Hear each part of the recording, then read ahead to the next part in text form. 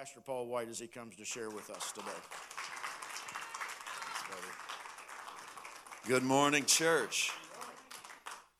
That was unfortunate, Matt, that you didn't have a microphone to defend yourself against the salacious wipes accusation. I just thought that was unfortunate. I don't know what that was about, but I enjoyed it. Well, it is so good to be in the house of believers. We always call this the house of the Lord. You are the house of the Lord. That doesn't mean this isn't the house of the Lord. If you're here, he's here, so it's his house too. But you are where he lives.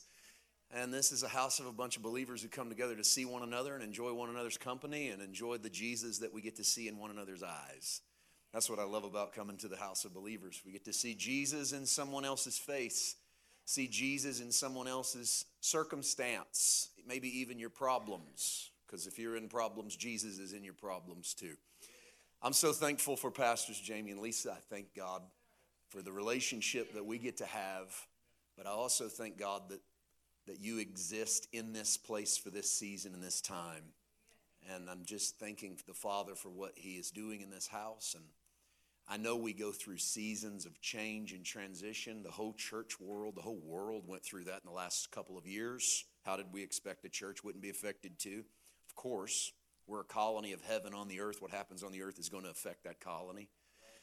And we've all seen change, and I know there's transition in this house, but I just want to encourage you that seasons change. When the leaves change on the trees, it looks like the tree is dying to the uninformed. It's just a transition. The leaves that fall simply fertilize the next season. And so what happens is we just move into another season, and we don't see it until it's there. Sometimes we don't even fully appreciate it until it's almost gone. But I'm believing that you're in a transition season. The Father is doing a great work, and I'm so honored to be a part of it in just a little bitty way. And this is a genuine house of his grace and his love. I've never seen anything that made me think it's anything but genuine. I know this pastor, this team is genuine, and I've met a lot of people who are kind of real, pretty real most of the time. But this is the real deal. I appreciate you. Thank God for this place. I thank God for the last 2 nights. We've had an enjoyable time. I think you ought to have a good time when you come get into the Word. I mean, you are believers in a resurrected Christ. That's an awesome thing.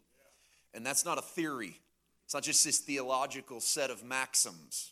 We actually believe Jesus lives, not on a far-off distant place called heaven, but lives in us. I think if we truly believe that, it begins to affect our life. I didn't say that it completely changes everything in our life or that it solves all of our problems, because that's a deceiving statement to say that because you serve Jesus, it solves your problems. You won't be saved 5 minutes and realize that was a lie. All your problems don't get solved because you have the resurrected Christ, but you have the equipment, you have the tools. And so it's been good the last 2 nights to release visions and revelations of Christ to his people, and together have our grave clothes just taken off of us, because we're resurrected and sometimes we're bound by other things. And so I'm hoping this morning we can help remove some of those grave clothes as well. I'll get into the Word. I don't want to waste your time. I honor it. I honor this church, and I honor the pastor, and anytime I'm invited to preach, it's a special honor to me. But when you're invited to preach on a Sunday morning, it's even more of a special honor, because that's pastor time, and so I want to honor that and give you some fresh bread this morning. I will meet you in the 11th chapter of John, in probably one of the most famous miracles of Jesus. If you don't know the 11th chapter of John, you know it, you just may not know that you know it. The 11th chapter of John is almost entirely the resurrection of Lazarus. Now, I don't want to walk you through the story of Lazarus today from top to bottom, and I don't intend to read the entire story today from top to bottom, but I do want to focus in on a conversation between an individual that's at Lazarus' tomb and the Jesus that empties Lazarus' tomb, because when we see individuals in the Bible confronting Jesus, it's ready-made fodder to put yourself into the shoes of the individual, because these are human beings interacting with God on the earth, and you are a human being interacting with God in you. And so you get to put yourself into the stories of Jesus as the audience. Now, I know that sounds like a great thing, and it's wonderful and good, but sometimes we don't recognize it easily, but sometimes we're not the best people in every story. If we're reading the Bible honestly, we're not just the heroes in the story. We're not just the people that get it right. Sometimes we're going to be the people that get it wrong. I'm going a long way around saying sometimes you're going to be in a story with Pharisees in it. You're going to be the Pharisee. Okay? If you can accept that when you open your Bible, then the Bible has something to say to you. It's when we reject what might be said to me and which position that I get to fall into in the story, that it says something only to other people. So if every time you read the Bible it speaks to other people, you need to stop and talk to the Father. I've been in those seasons of my life where I'm reading going, boy, I wish Brother so-and-so would read this chapter. Boy, I wish that church down the street knew this story right here. And then enough of that, and you'll hear the sound of the Holy Spirit knocking. Behold, I stand at the door and knock, and goes, why don't you let me in to dine with you? Let's eat together. You're in the story. You just keep putting other people in the story. So let's don't put other people in it today. Let's volunteer to jump into the role ourselves, put ourselves into this story, and confront a moment in the ministry of Jesus. Because what I want to talk to you about today is something that we all have, something that is part of our identity, but we haven't all attained. And that sounds like an oxymoron. Those two things don't sound like they can go together. Something I have, but I haven't attained. Something I am, but that I don't put my hands on. I don't even have a real good illustration in the natural world to illustrate what I mean in the realm of the Spirit. But something that I have that is my identity, that is a part of what I am day to day, but yet I haven't reached out and really comprehended it and really grasped it. And that is resurrection. I have resurrection in Christ, but I will admit to you, I have not fully, theologically, practically, in common sense terms, reached out and grasped what resurrection fully means for Paul White. I've been a believer for nearly 4 decades, which means my consciousness of resurrection is about 40 years old. I know resurrection is part of my salvation. I can give you a bunch of scriptures that confirm my resurrection in Christ's resurrection. But for much of my 40 years, my resurrection has been an event I hope someday, I know it'll happen, but I'm hoping for someday because I believe that God resurrects the dead. And so my theology of resurrection has been, oh yes, my resurrection's in Christ, but my real resurrection will come someday after I've died and they've put my body into the ground. And maybe it'll be centuries from now. Does this sound familiar? Maybe it'll be millennium from now after I've went back to being dust. And someday my spirit man will come rushing into my brand new body and I'll be resurrected on the earth. And so for me, I know resurrection is my reality, but I can't possess that resurrection because for so much of those 40 years, resurrection has been an event. I want to hone in on that word. You could underline that in bold in your mind. Resurrection has been an event. And when is that event? Well, on the timeline of Paul White's life, that event hasn't happened. That's the way I've looked at resurrection. That event is in my future. I want to pause there for a moment. I want to ask you a question. When Jesus died on the cross 2,000 years ago on our timeline, and he completed the finished work, what we like to call the finished work, call it death, burial, resurrection. But let's just focus on the cross for a moment. Let's just set it by itself, that moment on the cross. Are you convinced that Jesus will never do that again? I've not been in a place yet where anyone disagreed with that statement. It's one of the tenets of our faith, that Jesus died on a cross how many times? Once, for all time. How many of you believe, and I know I'm stretching the borders just a little bit here, but I don't think too far. How many of you believe that when he died for all the sins that had been committed, all of the sins that were being committed, and all of the sins that ever would be committed? Now, if the answer to that is no, I don't believe in that, then your first answer needs to change because Jesus needs to die at least twice. or 3 times or 4 times or 5 times. I mean, in practical terms, if his death is a finished work and he's only died once and it was for what was in front, what was going on and what was to come, then his death crossed all of time. Correct. Let's stretch the borders a bit more. When you accept Christ and you receive him as your Savior, whatever that looks like for you. Maybe that was a sinner's prayer. Maybe that was your water baptism. Maybe that's just been this slow journey that you've had of just starting to believe in that Jesus. I believe in that Jesus. I don't know how that happened. I don't even know when it happened. I'm just starting to believe in that Jesus. And you begin to have a revelation that Jesus' death effectively ended something in you. Because that's really what salvation is. It ended my sinning, it ended my sinner, it ended my death, it ended the old me. We got a lot of ways to say this. It killed my sin nature. It crucified my old man, etc., etc. Insert your way of saying, I met him at Calvary, right? Because that's what salvation is. I met him at Calvary. Now, you've already admitted Jesus only died once, and you admitted that Jesus died for the stuff that hadn't even happened yet, and you're the thing that hadn't happened yet. And when you accepted that Jesus, then the death that happened in you happened where on the timeline? 2,000 years ago. But that death happened in you, right? It had happened before you ever accepted it, but it happened in you. And when it happened in you, it really was you walking into it. It didn't re-happen. I'm going the long way around to try to lay this out. The cross didn't happen again when you got saved, did it?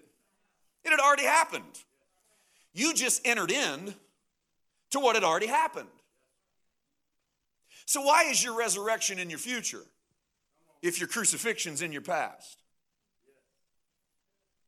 It's just a question, and I know it's rhetorical, and I'm not waiting for hands to go up. I just want you to marinate it for a moment. I mean, you readily admitted that the cross literally happened in your past, but spiritually happened for everything before it, during it, and after it, and that when you entered into the cross, Jesus didn't re-die.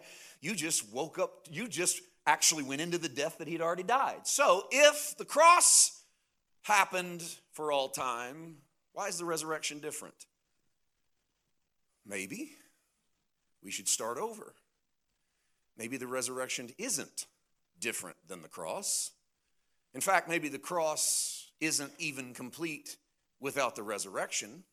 Paul said to the Corinthians in 1 Corinthians 15, if Christ be not risen from the dead, you are still in your sins. So maybe the resurrection is an event that happened on the timeline of humanity in our past, but it's never going to happen again because Jesus isn't going to die twice. Therefore, Jesus isn't going to be resurrected twice. And if he died for sins before, sins during, and sins after, maybe he raised for those dead, those dying, and those who will die. Are we on at least the right track, it seems like? So that whenever you entered into his death, which, by the way, had already happened whether you like it or not, then you entering into his resurrection is a resurrection that has already happened in God, whether you receive it or not. That's a good foundation today. It's not a whole sermon. It's just a snippet. It just gets us thinking in the direction towards a resurrection that might not need to be pinned on a calendar way out in the eternal future for physical or spiritual bodies, but might be as real as the cross is to you right now. Is the cross real to you right now? I propose that the message of the early church is the resurrection should be as real to you right now as the cross of Jesus Christ is to you right now, real in its scope and its relevance and its work. What the cross has done in you, likewise the resurrection has done in you. What has happened to you spiritually at Calvary has happened to you spiritually in the resurrection, and that is something you have, but you may not have attained. And we want to know what it looks like to attain it. So Jesus shows up at Lazarus' tomb. Lazarus has been dead for 4 days, and Jesus intentionally waited 4 days, though he had every available opportunity to get there sooner. Because John 11 is an object lesson. It's really a lived parable. There's a story happening inside of the story. It is not simply that Jesus shows up late to his friend's sickness. It is that Jesus comes to show us something about resurrection that he doesn't show us in any other passage. When he heals Jairus' daughter, 12-year-old girl, and he raises her from the dead, he gives no message on resurrection. When he touches the casket of the widow's son at Nain as the funeral procession walks by, and Jesus brushes his hand against the casket, and the boy sets up and begins to talk, Jesus gives no theology of resurrection. But whenever he goes to Lazarus' tomb, he gives us his longest treatise on resurrection, and fascinatingly enough, it starts with a conversation with one of Lazarus' sisters, someone at the funeral, someone at the tomb, who engages Jesus. In John chapter 11, verse 17, Jesus found that he had already been in the tomb 4 days. Let's read up to this conversation with just a little bit of context. Bethany was near Jerusalem, about 2 miles away. Many of the Jews had joined the women around Martha and Mary to comfort them concerning their brother. Then Martha, as soon as she heard that Jesus was coming, went and met him, but Mary was sitting in the house. Now Martha said to Jesus, Lord, if you had been here, my brother would not have died. This is absolutely true. We have no scriptural record that anyone ever died in the presence of Jesus. We can't say for sure if no one died in the presence of Jesus. Certainly before his baptism at Jordan, you got to assume he went to someone's funeral in his life as a kid, as a teenager, as a young man. But in the anointed ministry of Jesus, we have no evidence of anyone dying in his presence. In fact, he died before the criminals on the cross. I like the theory that he had to die before they did, or they'd still be hanging there waiting to die. Because you don't die in the presence of Jesus. So Martha's not wrong. Lord, if you had been here, my brother would not have died. Jesus' response could have been, that's why I wasn't here. Because it's necessary for your brother to die in order for me to preach the object lesson sermon that I want to preach right now. So I stayed away so that he'd be nice and dead. Right? I stayed away so he'd be good and dead, because I can't do what I need to do if he's anything less than good and dead. And by the way, God can't do what he needs to do in you unless you're good and dead. And this is why when we bring people to Christ, we bring them to Christ in the state of their deadness and their sin, because he can't do anything with you unless you're good and dead. And so all of us have come to a place where we're good and dead so that there can be a great resurrection that occurs in our life. If you'd been here, he wouldn't have died. But even now I know that whatever you ask of God, God will give you. And Jesus said to her, your brother will rise again. The 24th verse is where I want to focus in the beginning at this moment, because I want you to notice Martha's admission, and I want you to just admit for a moment maybe that you are Martha. This is where you get to put yourself into the story, okay? This is where we get to be involved in the Lazarus story. Martha says, I know that he will rise again in the resurrection at the last day. I think Martha's comment is sad, not because of her theology. She misses the fact that the resurrection is standing in front of her. Who can blame her? She's never had the resurrection standing in front of her, at least not to her awareness. She's not able to grasp that yet. What's sad about Martha's conversation is this is exactly how I've heard the resurrection preached my entire 40 years in the church. And I want you to ask if it's the way you've heard it preached, because it sounds like this. I know that in the last day, we're going to rise again. And the whole house says, amen. Martha preached that sermon 2,000 years ago at Lazarus' tomb. It's Martha that says, you know when resurrection happens? It happens on the natural timeline. It happens at the last day.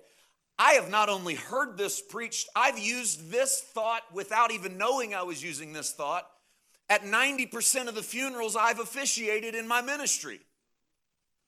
And stood over the body, over at the gravesite and said, we know that brother so-and-so or sister so-and-so is going to resurrect in the last day. Who preached that? Martha. Now, the reason I say it's sad is not because Martha says it. It's sad that we keep amening it. And what I mean by that is that we keep doing what Martha did and putting the awareness of resurrection off on the timeline as if it will happen someday, while we said in the same church service, and we're amening that, we're all going, the cross has already happened, and I've already met my death in Jesus, and we're separating the cross and the resurrection by what is now at least 2,000 years, to where we've died in Christ, but we haven't really resurrected in Christ. We haven't come out of the tomb. Now, I know we're dealing with a real funeral in John 11. We're not dealing with some mist, some image, some spiritual funeral. We're dealing with a real funeral. So listen to a very real answer from Jesus in verse 25. I am the resurrection and the life. He who believes in me, though he may die, he shall live. If this text stopped right here, let's leave it right there for a moment in verse 25. If it stopped right there, we have Jesus saying, I'm the one that because Lazarus believed in me and was my friend and we were close, he died, I'm going to make him live. And then if he just turned around and raised Lazarus from the dead, we wouldn't have a message to preach today, because what we would have is you come out of your death, whatever that looks like. If you believed in Jesus before you died, you get to come out of your death someday. Jesus is the one that makes you come out of your death. But Jesus doesn't stop talking, because Jesus is not just at a funeral raising someone from the dead. Jesus is at your funeral raising you from the dead. And when I say your funeral, I don't mean the funeral you're going to have in a funeral home someday. I mean the funeral over your old man, that old nature, that old Adam, that old you, that stuff I told you earlier we say is in Christ when we died. Jesus is officiating that man's funeral. That part of you, that old you that dies in Christ, Jesus, his next verse officiates your funeral. And it's this verse, verse 26. Whoever lives and believes in me shall never die. Ooh, now we've changed the game. Whoever's alive and puts his faith in me never dies. And then this might be the most important question in Christianity. Do you believe this? So I want to ask you the question Jesus asks you in John 11. Do you believe this? Now be careful before you nod yes and say amen. I think you believe it. I know fundamentally you believe it, but I want you to know what you're believing. I don't want us to just blindly believe it because we think it's a spiritual maxim we need in order to get to heaven. Whoever lives and believes in me shall never die. How many people have you met in your life that never died? Let's stay in the natural realm, because Jesus is standing in the natural realm that day in John 11. How many people have you met who have never died? The answer to that, universally, 0. Hasn't happened yet. I've yet to come across anyone who has defied Father Time. They're now 700, 800, 900 years old. They're telling stories about the Middle Ages. They were there. It doesn't happen. We're blessed to see a certain age or an uncertain age, and we consider it impossible to make it to any other distance. No matter how righteous, no matter how holy, no matter smoker, drinker, non-smoker, non-drinker, live like hell, live like heaven, everybody ends up in the same spot.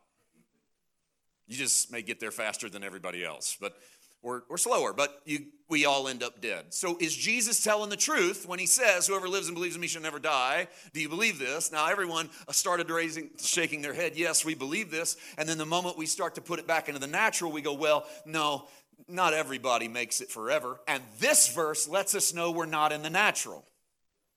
This is the verse that spiritualizes the whole Lazarus story, because Jesus isn't a liar. And since everyone dies, Jesus must be talking about a different kind of death. And so the kind of death Jesus is talking about is whoever lives and believes in me, whoever finds his life in me, never actually dies. Even though you know your physical man is going to die, there's something about you that gets to live, that gets to taste the life that doesn't look like this one. This is a natural body. There's something about those who believe on Jesus and in Jesus and live in Jesus and find their life in Jesus that never die. And that I firmly believe. And in that I can say I have encountered many people in my life who have never died, who I believe, because of who they were in Christ, what they did was stop breathing and their heart stopped beating and their physical body goes back into the earth. But they never die, because they have attained fully in that moment to the resurrection that already happened in their past. Now, we can sit here and go, yes, but they need to be resurrected in the body in the future. But I'm not here to proclaim that Jesus puts the resurrection out in front of Martha and Mary, but that Jesus puts the resurrection as a possession for Martha and Mary. And the question he asks them is the question he asks you. Do you believe this? And her answer might shock you because, man, it shocks me. She said to him, yes, Lord, I believe you're the Christ, the Son of God who's come into the world. She doesn't say, yes, Lord, I believe this resurrection stuff. Yes, Lord, I believe he's going to live again. Yes, Lord, I believe if I believe in you, I'll never die. Yes, Lord, I believe you're the resurrection and the life. She just says, you know what I do believe? I believe in you. Okay, this is good news because it gets you off the hook today. I love stuff that gets you off the hook, right? Come on, you can admit it too. I like to be let off the hook. When I'm on the hook, I want to be off the hook. Nobody wants to be on a hook. It's not a good place to be. You just get swallowed. I like to be off the hook, and how I'm off the hook here is that faith isn't lining everything up so I get all the theology right, quote all the scriptures right, understand justification, sanctification, eschatology, baptisms, gifts, get it all squared away, got it all just right. Faith is believing in Jesus, not just believing everything about Jesus or everything Jesus said or everything Jesus did. Some of that I'm growing into. Some of that I'm growing around. Some of that I'm moving away from. Some of that I'm diving into head first because I'm on a journey of growth and you're on a journey of growth. But what doesn't waver is I believe in Jesus. I don't believe a bunch of stuff I used to believe, but I believe in Jesus. I don't believe a lot of theories and doctrines and ideas I used to believe, but I believe in Jesus. I don't know what I'm going to believe in a year from now about some of the things I think I've already got figured out, but I think some of those things aren't going to be as figured out in a year as they are today, but I believe in Jesus. And my salvation isn't what I know about the Old Testament or what I understand about covenantal theology or whether or not I've got eschatology just right. My salvation is just like Martha's. Yes, Lord, I don't know about all that other stuff, but I believe you're the Christ. I don't understand this deal about resurrection. I'm not sure what saved even means, but I believe in Christ. I don't know about grace. I don't know who's forgiven and who's not, but I believe in Christ. And if I can believe in Christ, Christ takes care of all the stuff that I can't believe in. I am crucified with Christ, nevertheless I live, yet not I, but Christ that lives in me, and the life I now live in this flesh, I live by the faith of the Son of God. You know what that is in the Greek? It's exactly what it sounds like. I live my life by his faith. Woo, I don't live my life by my faith. Good news that I don't live my life by my faith, because my faith's like riding a roller coaster. Anybody else? Just me? Up, down, around, loop-de-loop, get off and throw up.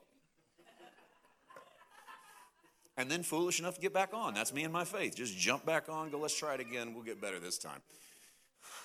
That's the roller coaster, the journey of faith, but I'm not saved, lost, because I figured out the theology, because I changed my theology, because I got a different idea today than I had yesterday. I believe you are the Christ. So what is Jesus actually presenting to Martha? I believe what Jesus presents to Martha is that resurrection is a person and resurrection is a now event, not just a future event. In fact, I would even say that the more we think of resurrection as a future event, the less we appreciate resurrection as an event. Because you don't think of the cross simply as a past event. You think of the cross as a present event. Every time someone meets Christ, where do we take them? Oh, I'll cherish the old rugged cross. Why are you cherishing an event 2,000 years ago? Because you don't think it's just 2,000 years ago. You think it's relevant for now, that it matters, that it was as real then as it is now, and it is as real in 1,000 years as it'll be today, as it was the moment it happened. So why not that with resurrection? Why not presenting the resurrection as an event that someday, because you believed in Jesus, you get to live again, but rather because he resurrected once, you resurrected with him. And what you need to do is grow to the attainment of understanding that resurrection. Where do we get this idea, Paul? Because we don't get that in John 11. That's way too much theology for John 11. And you're right, because the Gospels don't pack in theology all the time. Sometimes Jesus makes a statement, sometimes completely unqualified, and we go, wow, what do we do with that? Here, that was one of them, where Jesus goes, if a man believes in me, he'll never die. And we go, whoa, wait a minute. People are dying like crazy. We need something more. Well, lo and behold, the Bible gives us something more, because here comes Saul of Tarsus persecuting the church, and he's on his way to Damascus, and the resurrected Jesus shows up in the middle of the road and says, hey, how long are you going to kick against the thorn bush? If you persecute the church, you persecute me.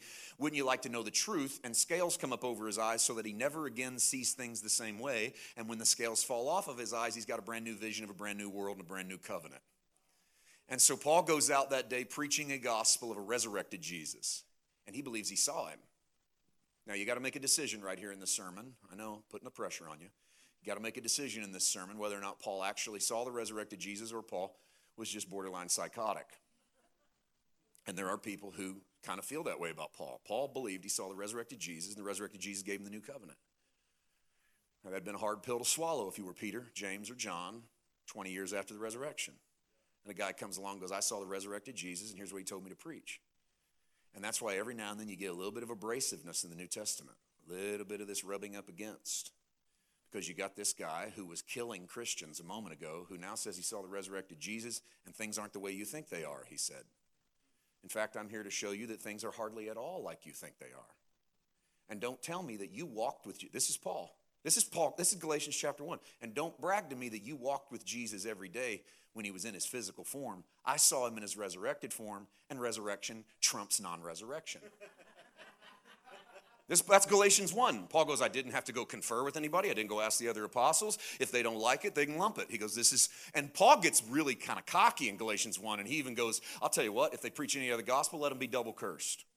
Whoa, oh.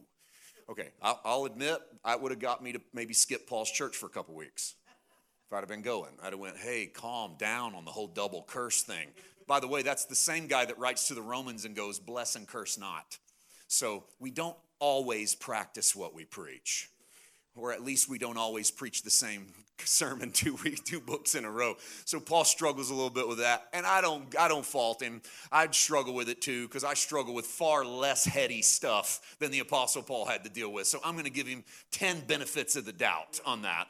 But I also don't think he's crazy, because what he presents is a better covenant with better promises, and it's a resurrected Christ, and it's a reality that goes out of the natural and into the spiritual in a world in which all of his peers were in the natural. His peers have natural temples, natural sacrifices, real blood, the smells of incense, and Paul comes along and goes, no, get rid of all of that stuff, because Jesus is better than all of it, and the Holy Spirit's invisible.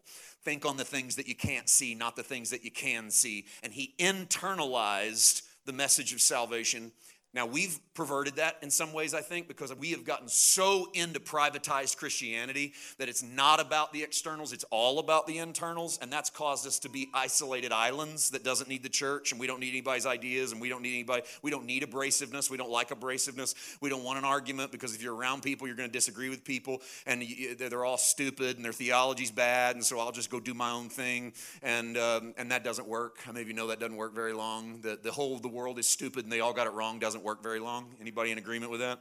It works for a little while until you're all by yourself and alone, and then you realize you needed a brother or a sister.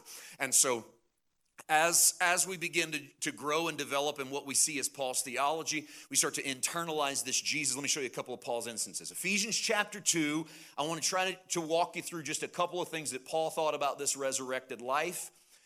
And then I want to land in that space that I told you a moment ago of I have something, but I haven't attained something. Because I think you probably agree with me on that. You know you're resurrected, but you haven't fully gotten this thing wrapped around it yet, right? Evidenced by the fact that it was really easy for all of you to amen that the cross is a reality, but it was tougher for you to amen the resurrection as a reality. And I know why it's tough, because it's tougher to attain. It's tougher to wrap our spirit mind around that. Let's see if Paul can help us. Ephesians 2:4. But God, who is rich in mercy, because of his great love with which he loved us, even when we were dead in our trespasses. That's the old dead us in sin, living like idiots. Agreed? He made us alive together with Christ, parentheses, by grace you've been saved. This is a great parenthesis, by the way. Let's just pause right here for a moment. You used to be dead in your sins. He made you alive. If you make something alive, what's that called? Resurrection. Look at that verse says your resurrection happened with Christ. When did Christ's resurrection happen? 2,000 years ago. Your resurrection is with Christ, and then he knew his audience would struggle with that because that's not easy to swallow. So there's a parenthesis. It's by grace it happened. How much do you understand about grace? And his audience would have went, not much. He goes, then that's how much you're going to understand about how alive you are. You don't have to wrap your mind around the whole thing. You can't comprehend grace either. If you can't comprehend grace, how are you going to comprehend being alive with Christ? But you accept grace as the free gift of God by faith. So what if you accepted resurrection as the free gift of God by faith? What if you treated resurrection and grace as the same idea? That if God gives me grace and I know I don't deserve it, then God must have resurrected me even if my physical man disagrees. My physical man goes, no, that ain't resurrection. Resurrection's a different thing. And he goes, that's okay. You don't get grace. I don't expect you to get resurrection. And by the way, I still don't think we grace people get grace. As much as we think we get grace. Because it's not just unmerited favor. It's not just favor we don't deserve. It's the whole life of God given to us for no charge. I don't understand how God does that. I don't even frankly understand why God does that. I know some people that really ought to have to pay for it. And I've been one of those people. So I can't tell God how to do it, why to do it, how it works, but I believe, according to what Paul says, that resurrection is much like grace. It's his work, it's his act. 6, he raised us up together. Made us set together in the heavenly places in Christ Jesus. He raised us up. Not he will raise us up. My resurrection happened when his resurrection happened. I am coming into the knowledge of that resurrection as I meet Jesus. And that is as mysterious as grace. Where are you? He raised us up together. Made us set together in the heavenly places in Christ Jesus. The us is not in the text. He raised up together, made, set together in heavenly in Christ Jesus. So I know we've added some pronouns there to try to find the collective. Is Paul talking about the Ephesian church and him? Is Paul talking about him and Jesus? Is Paul talking about the Ephesian church, Paul and Jesus? Difficult. We don't exactly know, but we can't work with what we don't know. We can only work with what we know. And what we know is we are raised up together collectively, not individually. Sounds to me like resurrection is as broad as the cross. What did Paul say to the Corinthians? We conclude that if one man died, all men died. We get that? So at the cross, if Jesus died, everybody died. So what happened at the resurrection? Jesus resurrected, all men resurrected, and our heavenly place is set in Christ. Now, coming to that is my faith journey. Because coming to that is what I'm walking in as I encounter Jesus. This is why you got to give people Jesus. Because what do you want them to know? You want them to know the life of God that's available through Christ. What are they right now? They're living as if they're dead in their sins and trespasses. Now, their cross and their resurrection's already happened. God's not going to do it again. Right? But you want them to be able to walk in it. You want them to be able to know it. Colossians chapter 3. Let me give you another one from Paul. Colossians chapter 3, verse 1. If you then were raised with Christ, seek the things which are above where Christ is, sitting at the right hand of God. If you were raised with Christ. Have you been raised with Christ? What's your answer? Yes. And I think Paul's answer is, you bet you were raised with Christ, because Christ isn't going to raise twice. You raised up in him. So if you're raised with Christ, seek the things that are above where Christ is sitting at the right hand of the Father. Set your mind on things above, not on things on the earth. For you died, and your life is hidden with Christ in God. Done deal. The death has already happened because the cross has already happened. So my death is in his death. My life is in his life. I am not only looking forward someday to my life, I am celebrating my life in the same way I celebrate my death in Christ. This makes Jesus correct in John 11 when he says to Martha, if a man believe in me, though he die, he shall live. Because now we realize we're not setting our mind on the natural things, we're setting our mind on the supernatural things. If you set your mind on the natural, Jesus lied at John 11 because people die. But if you set your mind on the supernatural, Jesus tells the absolute universal truth of heaven, that there is no death in his resurrection. That when you come into what he has done, there is no end to what he will do, for when Christ, who is our life, appears, then we will also appear with him in glory. And I know that we've set this as an eschatological event. Some people set this as an eschatological event in the future, that when Christ comes back, then they will be everything they should be. Some people set this as an eschatological event in the past, say AD 70, that Christ appeared. I'm not here to argue pro or con, because I'm not sure Paul was giving you a prophecy of an eschatological timeline event. Paul's giving you a spiritual reality. When Christ appears, that's when you show up as what you really are. So when Christ appears in you, to you, through you, the real you shows up. That's why we need revelations of Christ constantly and consistently. The more Jesus appears, the more who we are appears. And then the more we get to walk into that life. Now, I want to land here in the next spot, because I already laid out for you that Paul sometimes goes this way, and then he zigs and then he zags. He zigs and then he zags. And you really want Paul to just be this straight line, but he's not, because he's human. Here's an example. In 1 Corinthians, Paul goes, I have heard it reported that some of you have divided yourselves off into little camps. And some of you say, I am of Paul, and I am of Kepha, Peter, and I am of Apollos. And he goes, let's don't do that. That's carnal thinking.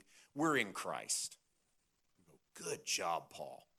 2 chapters later, he sneaks into the book of 1 Corinthians. Follow me as I follow Christ.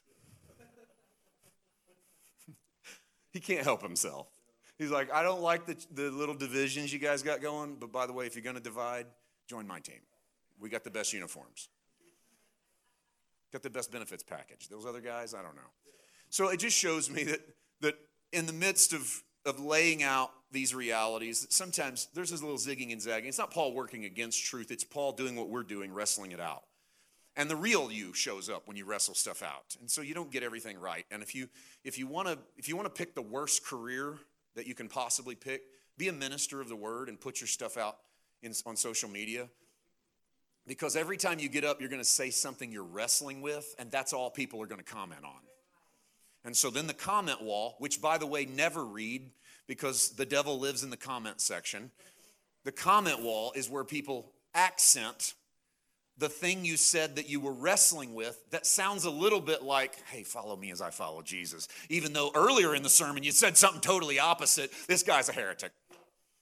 And then you're heretic of the week because you had a statement in there that you were wrestling out, and that maybe it's not exactly what you'd title your next book, but it sure is what got put up on social media as the representation of who you are. So I have a lot of pity on ministers. I have a lot of pity on people who vocalize their wrestlings out loud, because who knows all that's being wrestled with. So I give Paul the benefit of 1,000 doubts. But as he gets deep into his life, he's reflecting on resurrection. And he makes some admissions. Because if you read Ephesians and Colossians, it sounds like a done deal. We got it. We're sitting in heavenly places. We're resurrected. And then you read this Paul from Philippians 3. I like this Paul. I don't dislike the other Paul, but I like the real ones. I like when we wrestle stuff out and we sometimes say, I don't know. I love I don't knows. I love I don't knows better than yeses. If I ask somebody a question and they go down this long rabbit trail of an answer, I think, I don't know. Some of that sounded like you've been watching too many videos. I can live with an I don't know, because at least it's someone that knows that it's bigger than them. And I respect things bigger than me. So you go, I don't know. I got an idea. I got a couple thoughts. I can share my thoughts, but I don't know. I don't land on it. I think this is the Paul right before his death. This is one of the jail letters, Philippians letters. Right before his death, where Paul starts to deal with resurrection again, and it sounds like this. Here's where we'll land. Verse 10 of Philippians 3. That I may know him and the power of his resurrection, and the fellowship of his sufferings, being conformed to his death. I just want you to leave that scripture there for a moment and just see what you see in that first verse, that first line. I know I'm resurrected. I wrote Ephesians. I know I'm resurrected. I wrote Colossians. But you know what I really want to know? I want to know what in the world that means. I want to know the power of his resurrection. And I'm not expected to wait till I die to get it.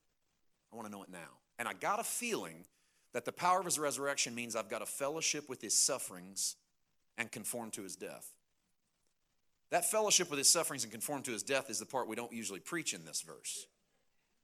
We just go, boy, I want the power of his resurrection. How many of you here tonight want the power of his resurrection? Amen. Praise God. What'd I do? Get ready to fellowship with his sufferings and conform to his death. Nobody amens that part because nobody preaches that part because no fool would say amen to that. If understanding what it means to really live is to fellowship with him on what it means to really die, do I want to really live? Paul gets to the end of his life and asks that question. It's a big question. If all of this is what it means to live, do I accept it? And I think the answer is yes, because he gets to Timothy and he goes, I've run a good race, I've finished my course, I kept the faith. I fellowshiped with his sufferings, I conformed to his death. I'm finding that's what resurrection really looks like, is to live a life so outside the norm, so outside the box as to call it the life of heaven on the earth, the life of the supernatural in the midst of the natural. If by any means I may attain to the resurrection from the dead. Oh, what in the world does this mean? What I really want to know is the power of the resurrected life. I think I'm going to suffer. I think it has to do with dying. I got all that stuff down. Technically, it's already happened. But what I really want to do is attain, and here's a better word from the Greek, I want to arrive at the resurrection from the dead. I want the resurrection of the dead that I knows the reality of my spirit, man. I want it to be where I am. I want to arrive at that resurrection. Now, Paul is a little circular in his arguments. We don't have, most of our evidence of Paul is that he rarely actually wrote anything himself. He almost always had someone else write for him while he spoke. This is why Paul's writings kind of do this, because we conversationally meander. We write with focus. It's why writing is really hard, if you've ever tried it. Writing is hard because we want to meander.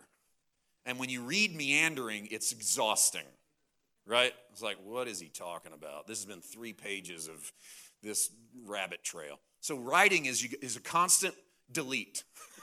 Delete that paragraph, start over. That didn't work. Start over. Conversation, we just go, man. I mean, we're stopping at gas stations and raising kids and, they graduated. And then one time in 1978, or honey, was it 1979? Or wait, maybe it was you ever hear those kind of stories?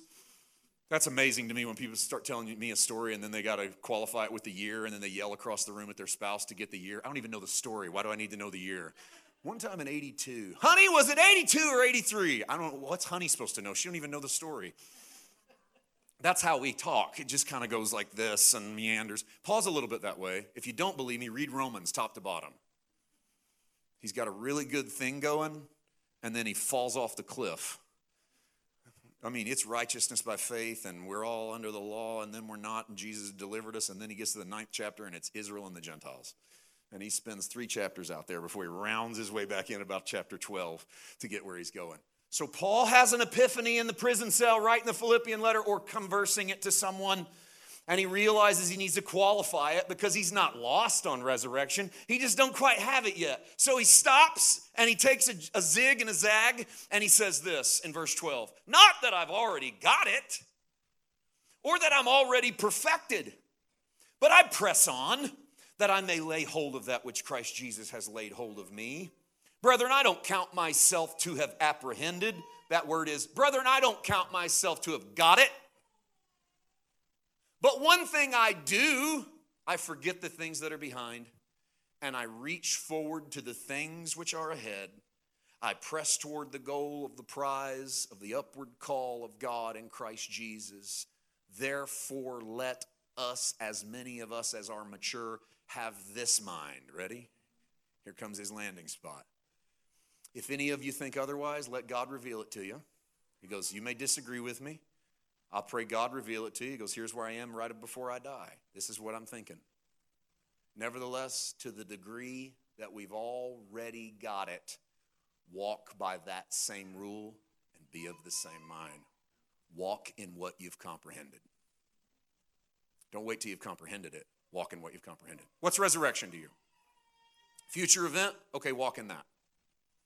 Someday you live. I think you're cheating yourself. I think Paul thought you were cheating yourself. I know Jesus thought you were cheating yourself. But if that's where you want to stop, stop. You don't have to wrestle it out anymore. You're his. Just keep believing on Jesus. That's what Martha said. Lord, I don't know if I believe that resurrection bit, but I believe you're Christ. All right. You believe he's Christ? All right. What about the other stuff? What's resurrection mean to you? Does it mean that you could experience heaven on earth? Does it mean that you could experience the life of God in the natural realm? That maybe if you were less concentrated on the natural and a little more concentrated on what you don't see, that you gave that some of your time, some of your attention, some of your faith, you might be able to see the resurrection transpire in your life. I think that's where Paul lands at the end of it. And he goes, I want to know that. And he goes, I don't think I've got it all, but I'm on my way. And walk it out to the degree you've already got it. See, I believe in resurrection now. That does not mean that I don't believe that God resurrects us in the natural realm. But I believe that our resurrection has already been accomplished in Jesus, the same Jesus that won't die twice, won't raise twice. When I came to Christ, he didn't re-die. I just entered into his death. And you know what else I simultaneously entered into? As many of us as were baptized into his death, were raised into his life or his resurrection. So when I met Jesus and met his death, I instantly met his resurrection. I walked right into how alive Jesus is. Now, the degree to which I know that, I walk in it. The degree to which I don't know that, I don't walk in it. I do not condemn what I do not know, and I do not condemn what you do not know. Paul said, let's have that same mind. Let's walk in that same rule. If you don't have that, he goes, I pray God reveal that to you. I'd like to know the power of his resurrection. I only know it to a certain extent. I can only walk in what I've grabbed hold of. I can't walk in what I haven't grabbed hold of, but I wish you'd walk in whatever you've grabbed hold of. So you go, I'm not satisfied, preacher, with what I've grabbed hold of. Great, wonderful. If you're not satisfied with what you've grabbed hold of, go to Jesus. And start where Martha starts. I don't know about this other stuff, but I believe in Christ. And whatever's real about your resurrection, I want it to be real in me. Whatever's real about your death, I want it to be real in me. Would you bow your head with me for a moment? And just right where you are, it's just not a challenge prayer or a repeat prayer. Just think about these words that we've talked about a little bit today. Think about resurrection for a moment and what it means to you. Think about the cross and what Jesus accomplished there, how that's a once event. You're not going to get that twice. If that be true, what about a resurrection that was a once event that is also an event that's in your reality right now? And if that's true, how much are you walking that out? Is for you Christianity just dying to a bunch of stuff all the time and hoping that someday you get to live with Jesus? If that is you, walk what you've grabbed hold of. Believe on Jesus. Maybe for you, resurrection is a reality you're starting to tap into. You're starting to realize that there's a joy unspeakable and full of glory. You're starting to realize that there is peace that passes all understanding. You're starting to realize that there's more than meets the eye, that it's not all going to hell in a handbasket, but that the kingdom of God is expanding upon the earth and that you believe that it can happen in your life and you'd like to see it. If that's you, grab hold of that. Walk in what you've attained. Wherever you are on the spectrum, he's there with you. Not condemning you, not mocking you, not going, why don't you believe more? No, he's standing there outside of your tomb saying to you what he said to Martha, do you believe this? And if you get to the end of the prayer and you go, all I can really believe is Jesus. Well, congratulations. That's the great place to start. Don't ever leave that spot. I believe in Jesus. I believe in Christ, whatever that looks like. Father, I thank you that you're doing a work right now that I cannot do, I won't even try. I'm not here to change people. I'm here to shine a light on Jesus and get out of the way. You do the changing, you do the transferring, you do the gracing, you do the blessing, you do the resurrecting. Father, to the degree to which we have attained that in our own walk, may we walk it out. And to the degree of which we seek Christ by faith and to understand the power of his resurrection, then Father, may we walk in that too. In Jesus' name. And don't let it stop today. Let it start today. In Jesus' name, amen. Resurrection, now. Whatever resurrection looks like in the future, Paul said that's celestial. 1 Corinthians 15, he goes, that's celestial. All you're thinking is terrestrial. He goes, celestial resurrection's a whole new animal. Whatever celestial resurrection looks like, we ain't even seen it. But the resurrection we have seen is the life we get to live in Christ. Go out and live that life. Don't waste it. Don't squander it. Go live it. It's yours. Enjoy it. Well, I don't understand much about it. That's okay. Walk what you understand. Whatever you've grasped, live that. Keep Christ as the centerpiece of faith. Go walk that out. Watch what Christ does with just a little bit. I leave you with this thought. Jesus said if it was just the size of a mustard seed, we'd move mountains. So what if you walked out of here today and all you had was, I don't know about any of that stuff, but I believe in Jesus? Good place to start. Good place to start. Love you, church. Appreciate you. It's a thrill every year to get to come and spend a few days with you. It goes too quickly. Every year, I can't believe we're done and about to head home. But I'm always honored and I'm always thankful, and I circle these days on my calendar to come be a part of Grace Life.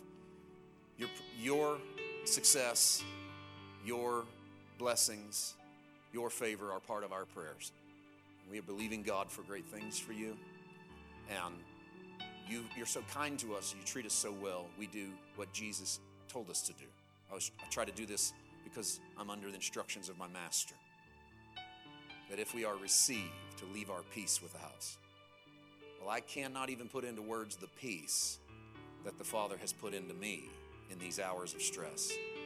And so I leave some of that with you because that's what Jesus told me to do. I don't know how he does that. I don't have to know. I just believe in the Jesus of peace. I do know that whatever you leave in Christ, you're not diminished. You give some of your love, you don't have a little less love. Oh boy, I got to quit giving out so much love. There's an emptiness. No. So you give your peace, you don't have less peace. I don't know how he does that, but he does it. So his peace we leave with you. A peace that passes all understanding. In Jesus' name, God bless you. Pastor Jamie.